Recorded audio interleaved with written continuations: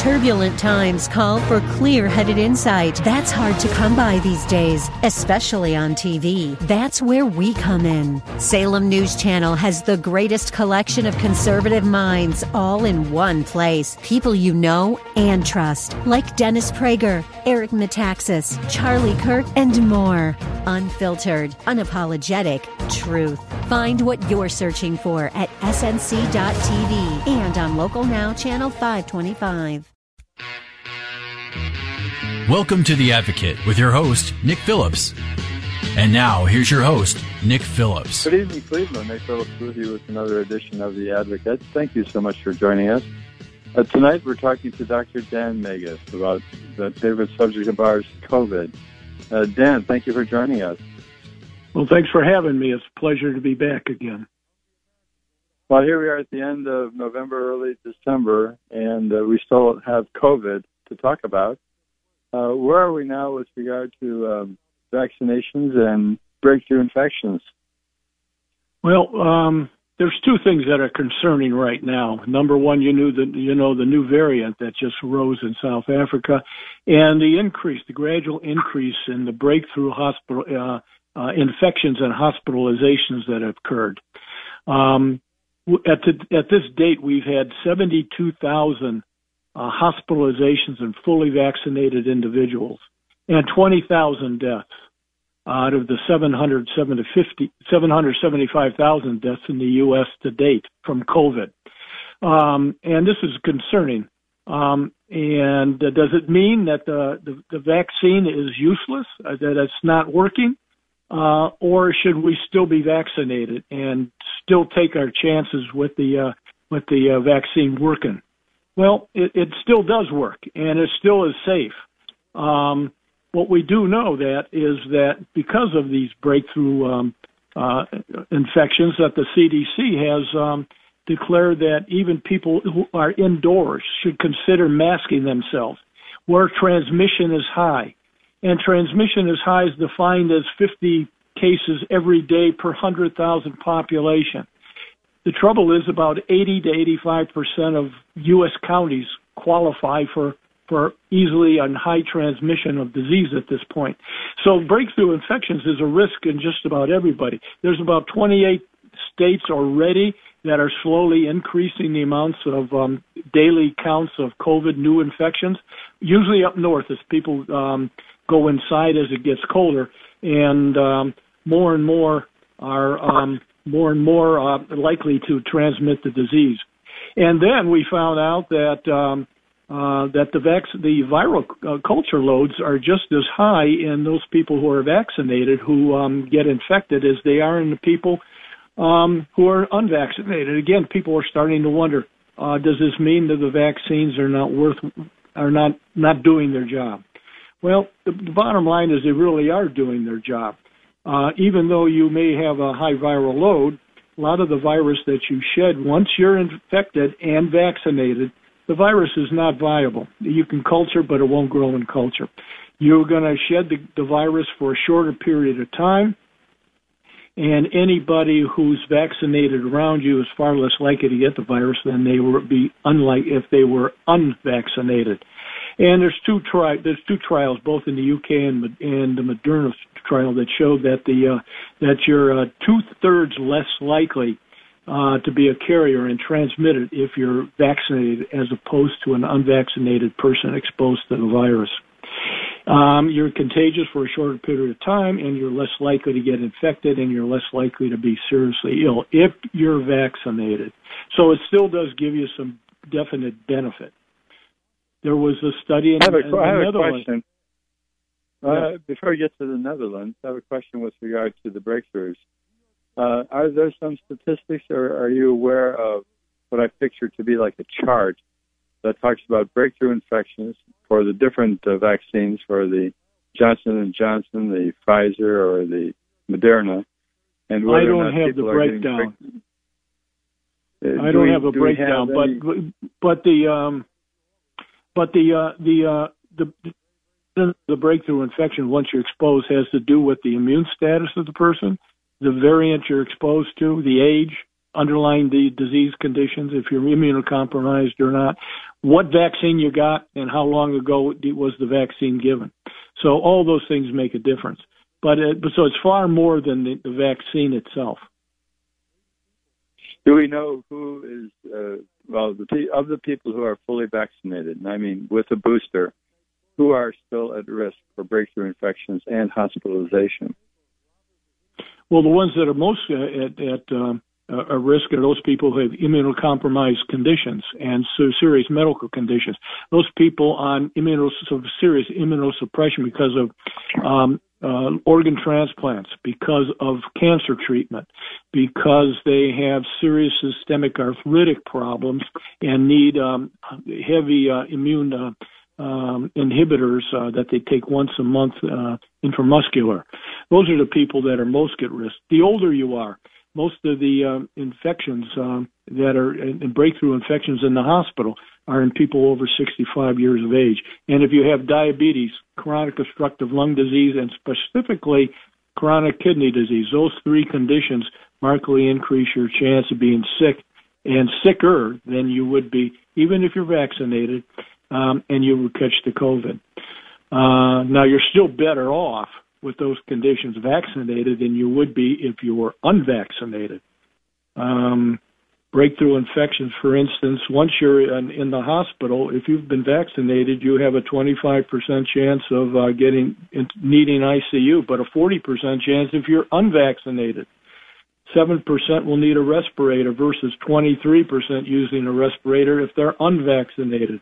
And although 6% will die after vaccination, 8% will die if they're not vaccinated.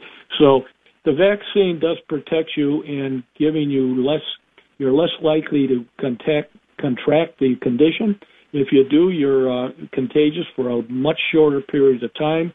You're far less likely to be sick. If you are sick, it's a milder illness. If it's severe, you're less likely to be hospitalized, or if you're in the hospital, you're less likely to need intensive care respirator and less likely to die. So the vaccine does work. It does protect even against the Delta variant. And but after 6 months, both the Pfizer and the Moderna run the risk of decrease in the antibodies. We see it more in the Pfizer than we do in Moderna, and the Johnson & Johnson has the lowest protection rate. So the CDC has recommended boosters for people who had Johnson & Johnson, including immune suppressants and those people with who are old and have serious underlying conditions like diabetes, chronic kidney disease, and COPD. Emphysema. You're going to tell us something about the Netherlands. Was there something there? Okay, yeah. Back in the Netherlands, the vaccination it showed that they tested transmission routes and transmission rates, and if you were vaccinated, you could transmit the virus to 13% of your household members.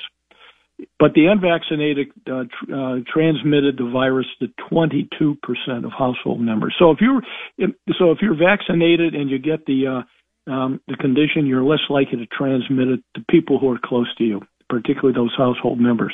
Pfizer did a similar study, and they found out that the vaccinated people transmitted to 23% of household members, but 49% in those that were unvaccinated.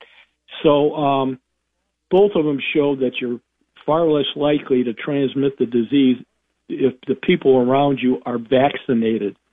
So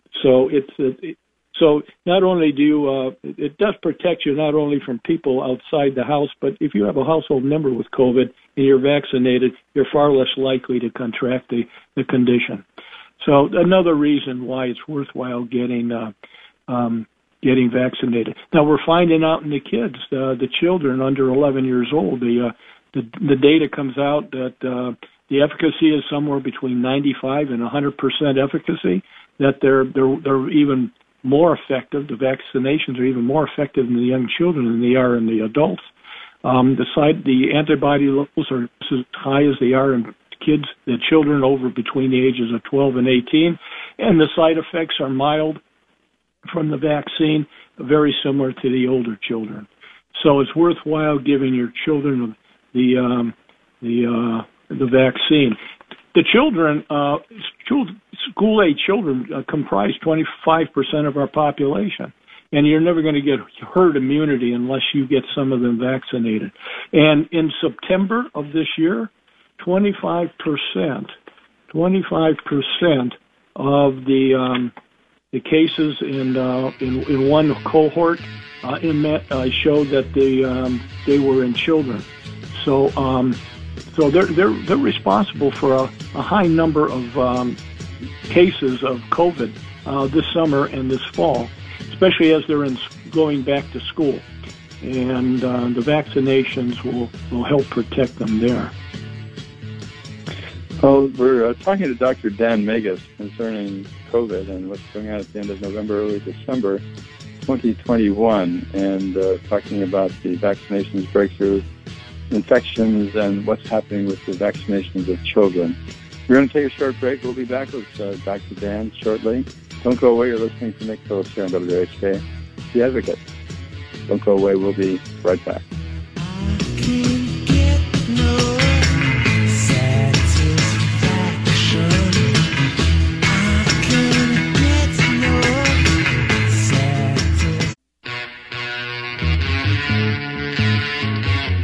Welcome back, Cleveland. Nick Phillips here with another segment of The Advocate. We have with us tonight Dr. Daniel Megas talking to us about COVID. Dan, thank you for joining us.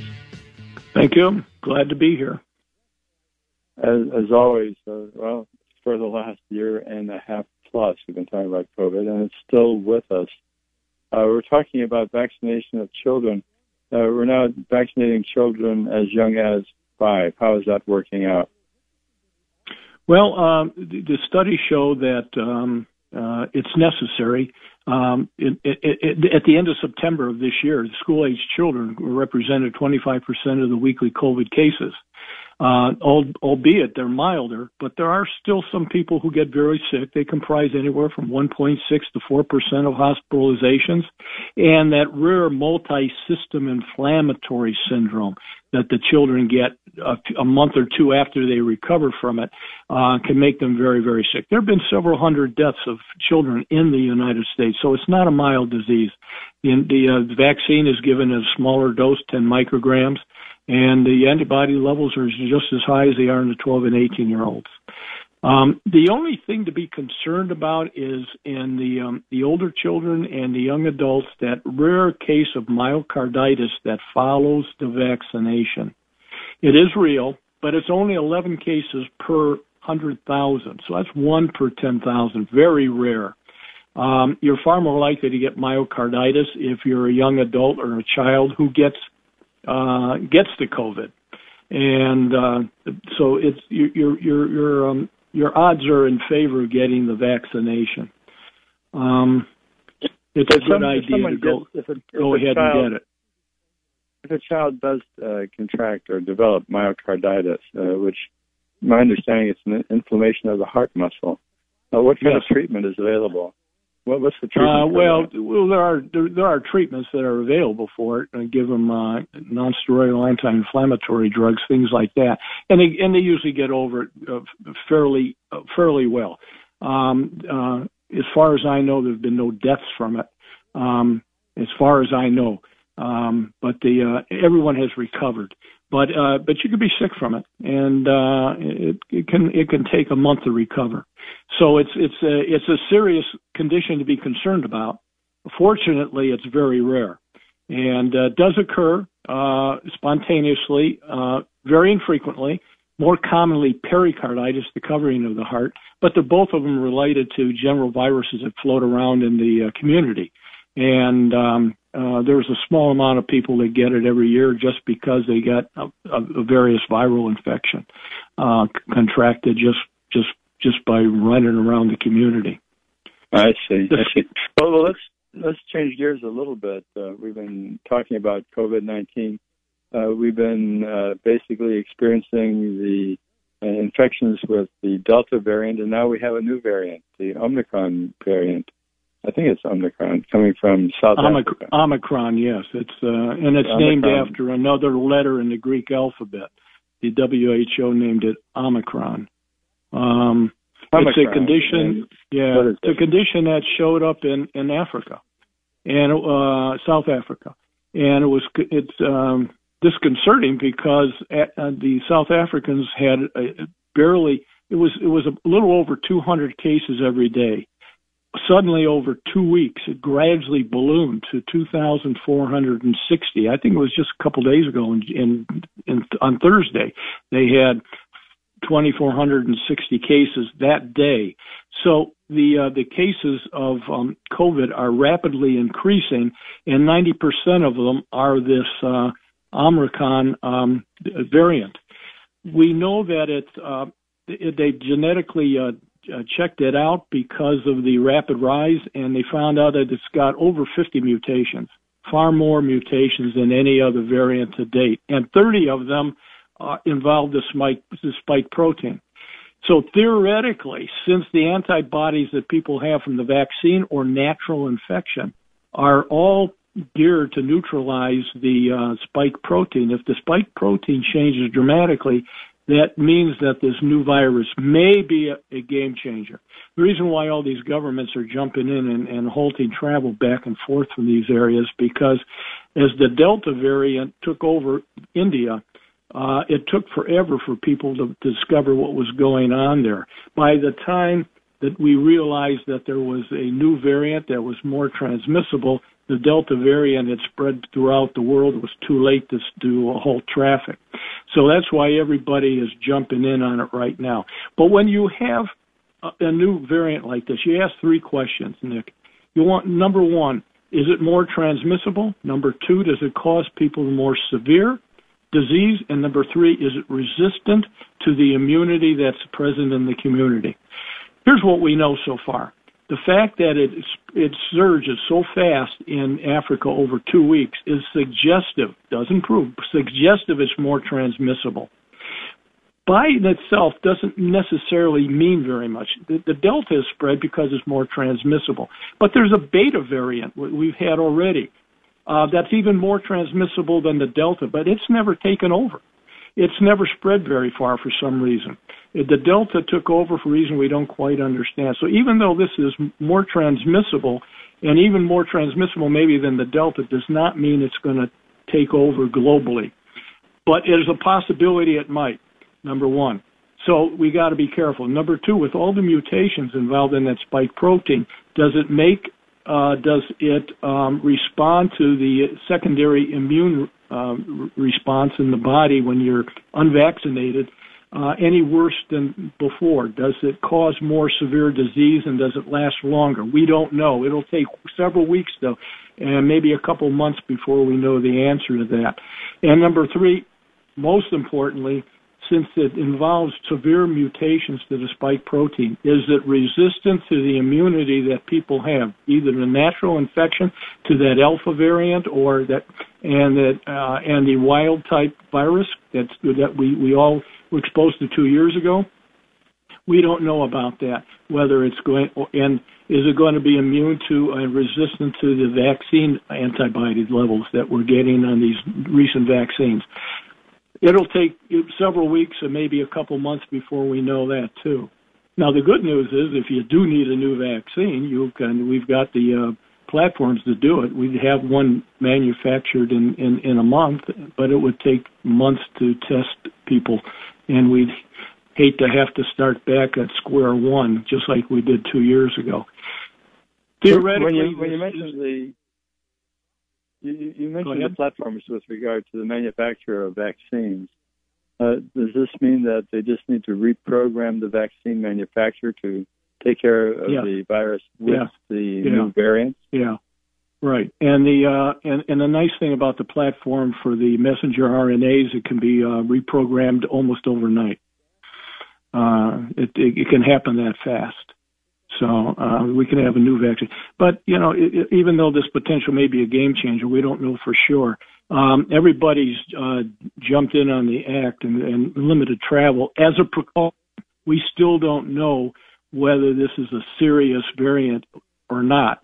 Even if it's more transmissible, does not mean it's necessarily going to take over globally and infect everybody over and above the Delta variant. So we'll just have to wait it out and see and keep our fingers crossed. But it is a concern. Well, it looks like they're jumping on it fairly quickly. That should be of some benefit to trying to limiting travel. The spread of possibly will limit. Yeah, we'll limit it to the countries in southern Africa, and there's 7 neighboring countries that President Biden has closed the borders to. Not only South Africa, 7 other Botswana, Mwanza, Namibia, Zimbabwe. There's 7 different countries around the area of South Africa that they've also stopped visitations from. So we'll see. Time will tell. We'll have an idea over the next few weeks. Well, in the meantime, I think it's a good idea to get your vaccine and get your booster if you need it. If it's a Pfizer, Moderna, you should definitely get a booster if it's over 6 months. And the CDC has recommended all the people to Johnson & Johnson get a booster because they've had the lowest antibody levels and efficacy of all the vaccines. If you get a booster with your J&J, you get a super increase in antibody levels. And you can actually mix and match. You can get a J&J and get a Moderna the second time or vice versa, if they're not available, if the same vaccine is not available. The formal medical advice is get those vaccinations, get fully vaccinated, your 2 shots plus a booster, and hopefully we'll tamp down and bring this to an end. Otherwise, Dan, thank you so much for joining us. We'll have you back next month to see what Okay, thank you very much. It's a pleasure to be here, Nick. You take care. Have a good weekend. Bye-bye now. Thank you so much, Dan. And we're going to take a short break. We'll be back after these words. Don't go away. You're listening to Nick Phillips here on WHK, The Advocate. We'll be right back.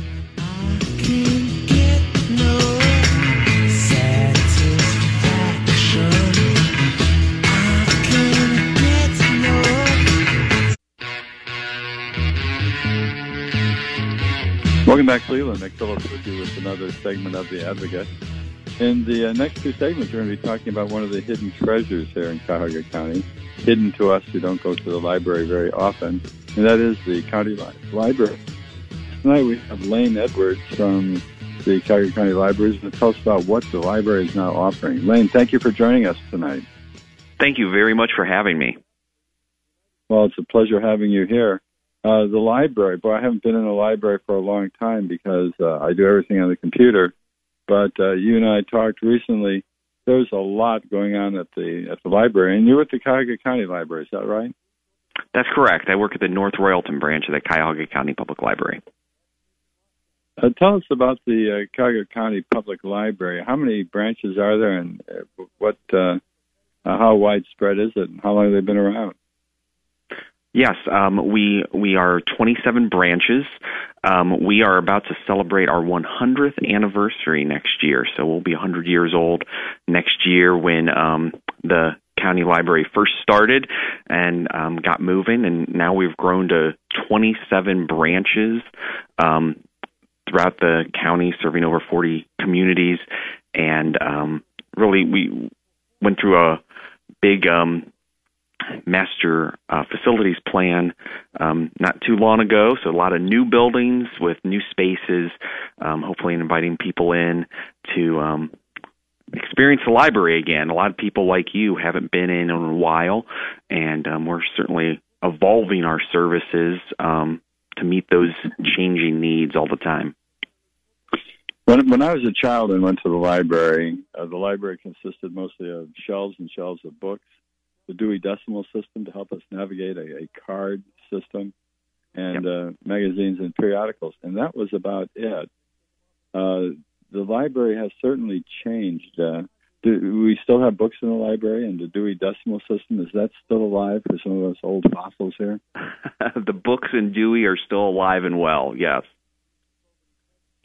Oh, my goodness, but there's so much more that's being offered. I have a list of the different things that the library has to offer and that I wanted to share with everyone tonight. First thing on the list is digital navigators. What are they, and how are they available to people? Yeah, thanks.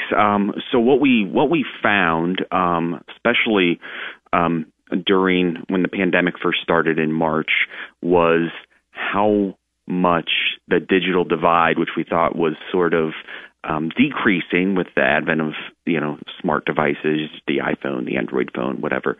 But when people were not able to go to school and not able to go to work, and they were at home, there was a great need for broadband service device that wasn't a phone, because although our phones are fantastic and we can do a lot of things with them, you can't do everything with them, and at some point you do need a desktop or a laptop computer. So out of finding out that people really do need those broadband services, and unfortunately Cuyahoga County is not great with the number of people that don't have access to broadband service at their home. Working with the Cleveland Foundation, we developed these digital navigators that can meet one-on-one with people and help them navigate something they're working on the computer or something like that. But also for those questions of how do I get the broadband into my house? How much broadband do I really need? Because you can get a gig of broadband, but maybe you don't need that much, and the budget doesn't afford that much, and you can get what you need. And what kind of device do I need? A lot of people, they just were trying to file for unemployment, and it was difficult on their phone, but on a desktop it was fine. And we know there's other things that you need to do that a little clunky on the phone, and if you had a desktop computer or a laptop, it would be a lot easier. So the digital navigators can help talk through that as well, and we're working with PCs for people. So low-cost devices, if that's what they're after. But if they're just want to go over to their local store or order something online, the navigators can help with that too, and sort of give that roadmap so that they can be in a better place as far as digitally goes and with internet service. We're really excited to launch it. So digital navigator actually is a person you can talk to, is that right? That's correct. One-on-one help. You can make an appointment. They're not stationed at any one particular library, but they will move around. So if you give us a call and make an appointment with a digital navigator, they'll meet you at your local branch at that certain date and time. So to run into a digital navigator and have that experience, you call your local branch and schedule something, some time and method of communicating. Do you do that by telephone and live, or how do you do that? Sure. So you can go to our website, cuyahoga-library.org, and schedule an appointment online.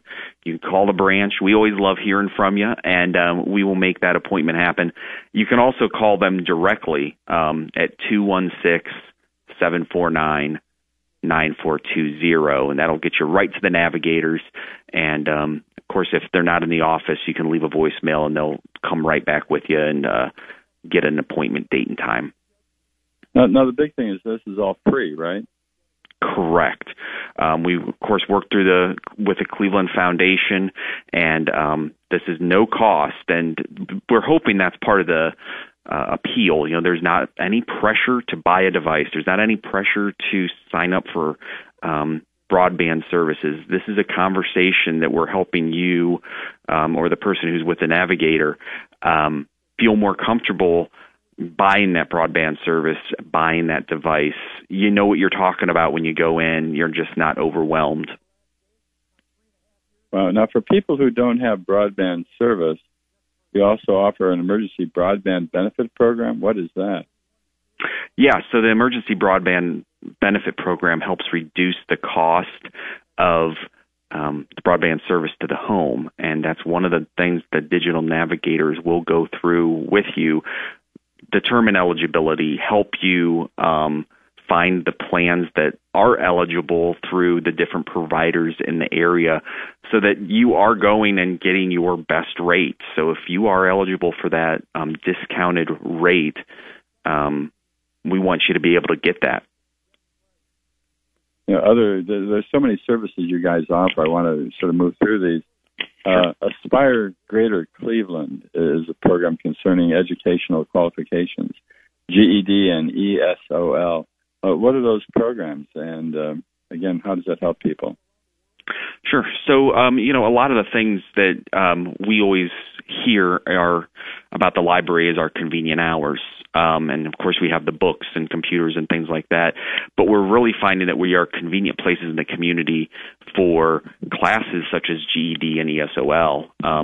There are so many people who aren't able to get a job because they don't have their high school diploma or their equivalency. And with Aspire Greater Cleveland, we're able to take these classes in person to the branches and also in some cases virtually so that they can be done from home. And the branches that have these two classes, the GED or the ESOL, English as a second language, they're conveniently located. We do morning classes, we do evening classes, and really it's about getting your high school equivalency or becoming more comfortable speaking the English language for a variety of reasons, but especially for jobs. We want Cuyahoga County to thrive, and we want a strong workforce, and we want people to feel comfortable and happy here. And offering these GED classes and ESL classes in a judgment-free area where you just walk in the library and go to your class. That's what we want to be about. We want to be here for the community. We want people to know that these resources, as far as books and information, classes to better yourself are also here, and you can come to the library and learn what you need to do to thrive and succeed. And as always, these courses are free also, right? Yes, they are. Yep. They're free. I just love saying free because if you list down all of these things that are free, I think I mentioned to you one time you could spend several lifetimes in the library doing things free. That you just spend your time learning and educating yourself. But we're going to take a short break. We're talking to Lane Edwards. He's the manager over at the Northrop branch of the Cuyahoga County Library. And we're just sort of revealing and unveiling all of these services that you can get at the library that at least I wasn't aware of. So now you will all be aware of it all. So we'll take a short break. We'll be back after these words. You're listening to Nick Phillips here on WHK, The Advocate. We'll be right back. Don't go away.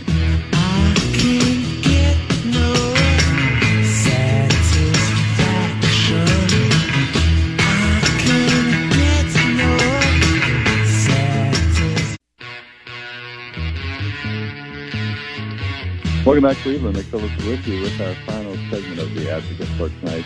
We're talking to Lane Edwards, the branch manager of the Cuyahoga County Library in North Royalton, Ohio, talking to us about all the services and benefits that are available at the public library here in Cuyahoga County. Lane, as always, thank you so much for joining us. It's a pleasure to be here. Thank you, Nick. I'm just amazed at all the things that you guys offer there. You have an early literacy program. In a nutshell, what is that about, and who does it help? Yeah, so everyone knows that the library does story times well. Those aren't going away. We love our story times and serving all the kids birth to age 5.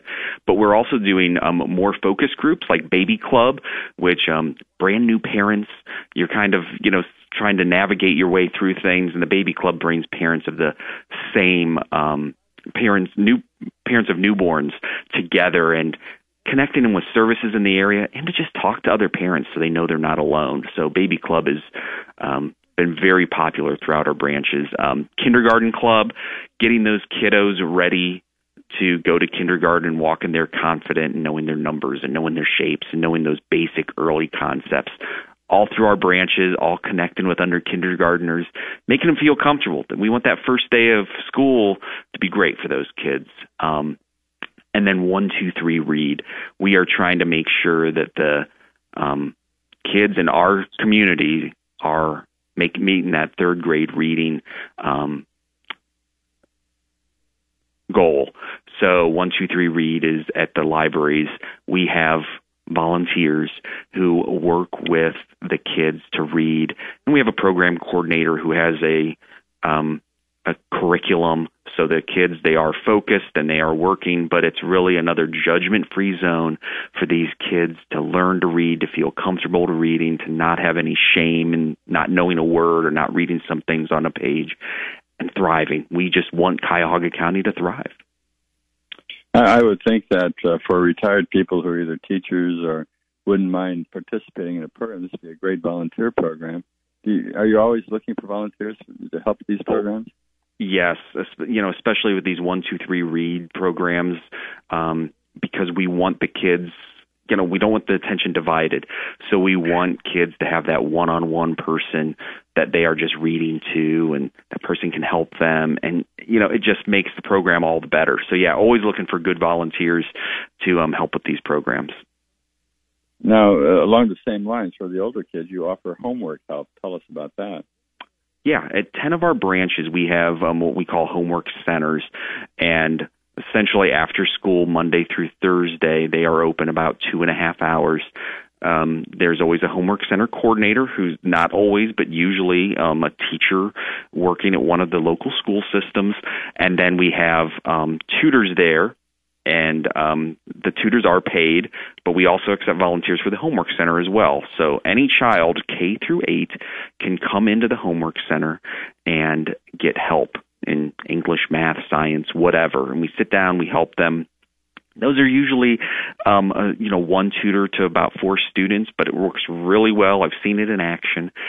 We feed the kiddos. They've got a little snack there, so we all know after school, sometimes you're starving after a big day of learning.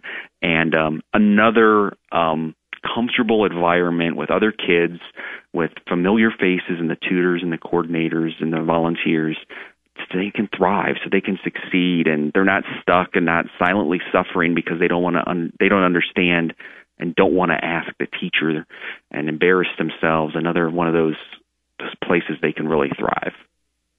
Have you seen kids really progress and benefit by these programs? Absolutely. We've seen kids that have been, reading, but reading at behind where they should be, and then really thriving because we make reading part of every day. We see the kiddos in math who are struggling, and they come in and they're all excited with big smiles on their face because they got a perfect score on their math test or something like that. And it's just it's heartwarming, and that little community in that homework center is it's really great. It's really fantastic to watch.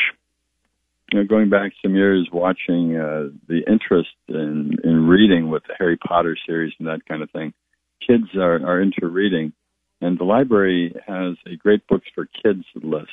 Tell us about that. Yeah, so every year, the library, we get the librarians together, a group of librarians, and we curate a list of books that we think are just fantastic reads. And, everyone knows about, like you said, the Harry Potter, and the people go gaga for the Harry Potter. So we try to get books that maybe aren't always on the shelves, but still are fantastic reads. So it's anything from fantasy to just humor, just realistic fiction, and we go through all age levels. And of course, we want to connect parents and kids with good books for the house, so they're always reading. But also, we know, especially around the end of the year, during the holidays or just gift-giving time, people are saying, what do I get for, my niece or my grandson? And this goes by age. They are all fantastic books. And if you're really struggling because you haven't read to a 5-year-old or to a 12-year-old in a while, we do the work for you. And the list is available in our branch in physical form. You can come in and pick up a guide. You can also go to our website, CuyahogaLibrary.org, and the entire list is available there.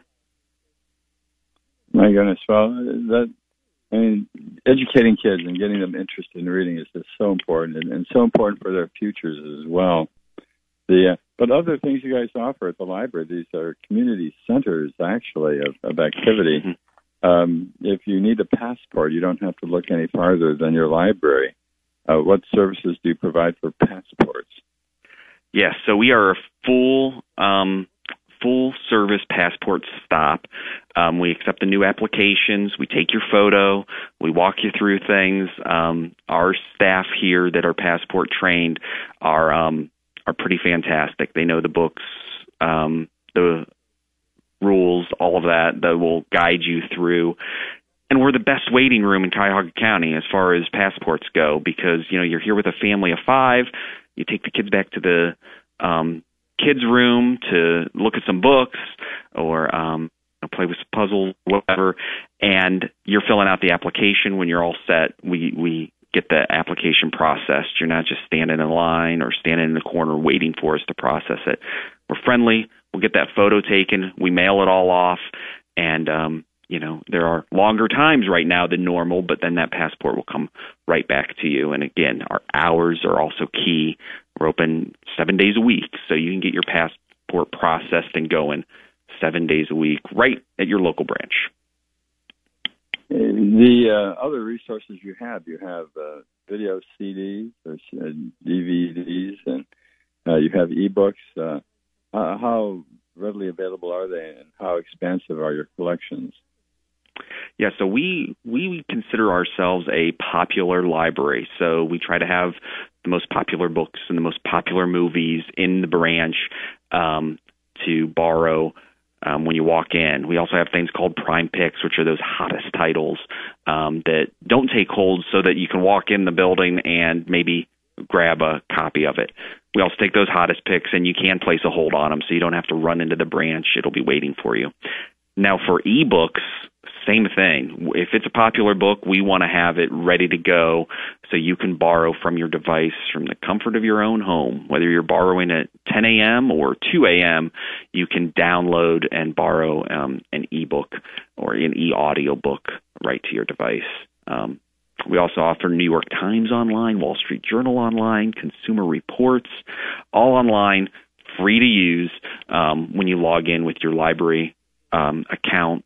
Ancestry, if you're doing some genealogy work, Ancestry, free to use with your library card. And LinkedIn Learning, which a lot of people don't know about, but is a fantastic service where you can learn skills, software. Normally, it's a subscription to use, but if you go through the website, CuyahogaLibrary.org, and click Resources, enter your card number, LinkedIn Learning is a free service to use. Well, there's so much more. There's meeting rooms, there's computers people can use. If you haven't been to the library for a long time, like I haven't, can you go to the library and will people give you a tour of all your resources? Absolutely. Our clerks, who usually will issue a library card, are very anxious to tell you about all the services we have to offer. But anyone in the building will be happy to show you around and talk to you about everything you can do here at the library, whether you said it's a meeting room or a study room down the way, or to hop on one of our computers, to fax for free, to copy, to send an email, scan documents, whatever. We are very anxious. Oh, very, very good. Lane Edwards, thank you so much for sharing with us what's going on in the libraries, and I recommend to all of our listeners the next month, get into the library and just walk around. Thank you so much. Lane, thank you so much, and have a great week. Same to you. Thank you. Thank you so much, and thank you for listening. We'll be back next week, same time, same station. So between now and then, have a great, safe, and healthy week. Good night. And I sat and watched the Zanzibar sunset, sat and drank my fresh mint tea, with nothing to do until morning, and only my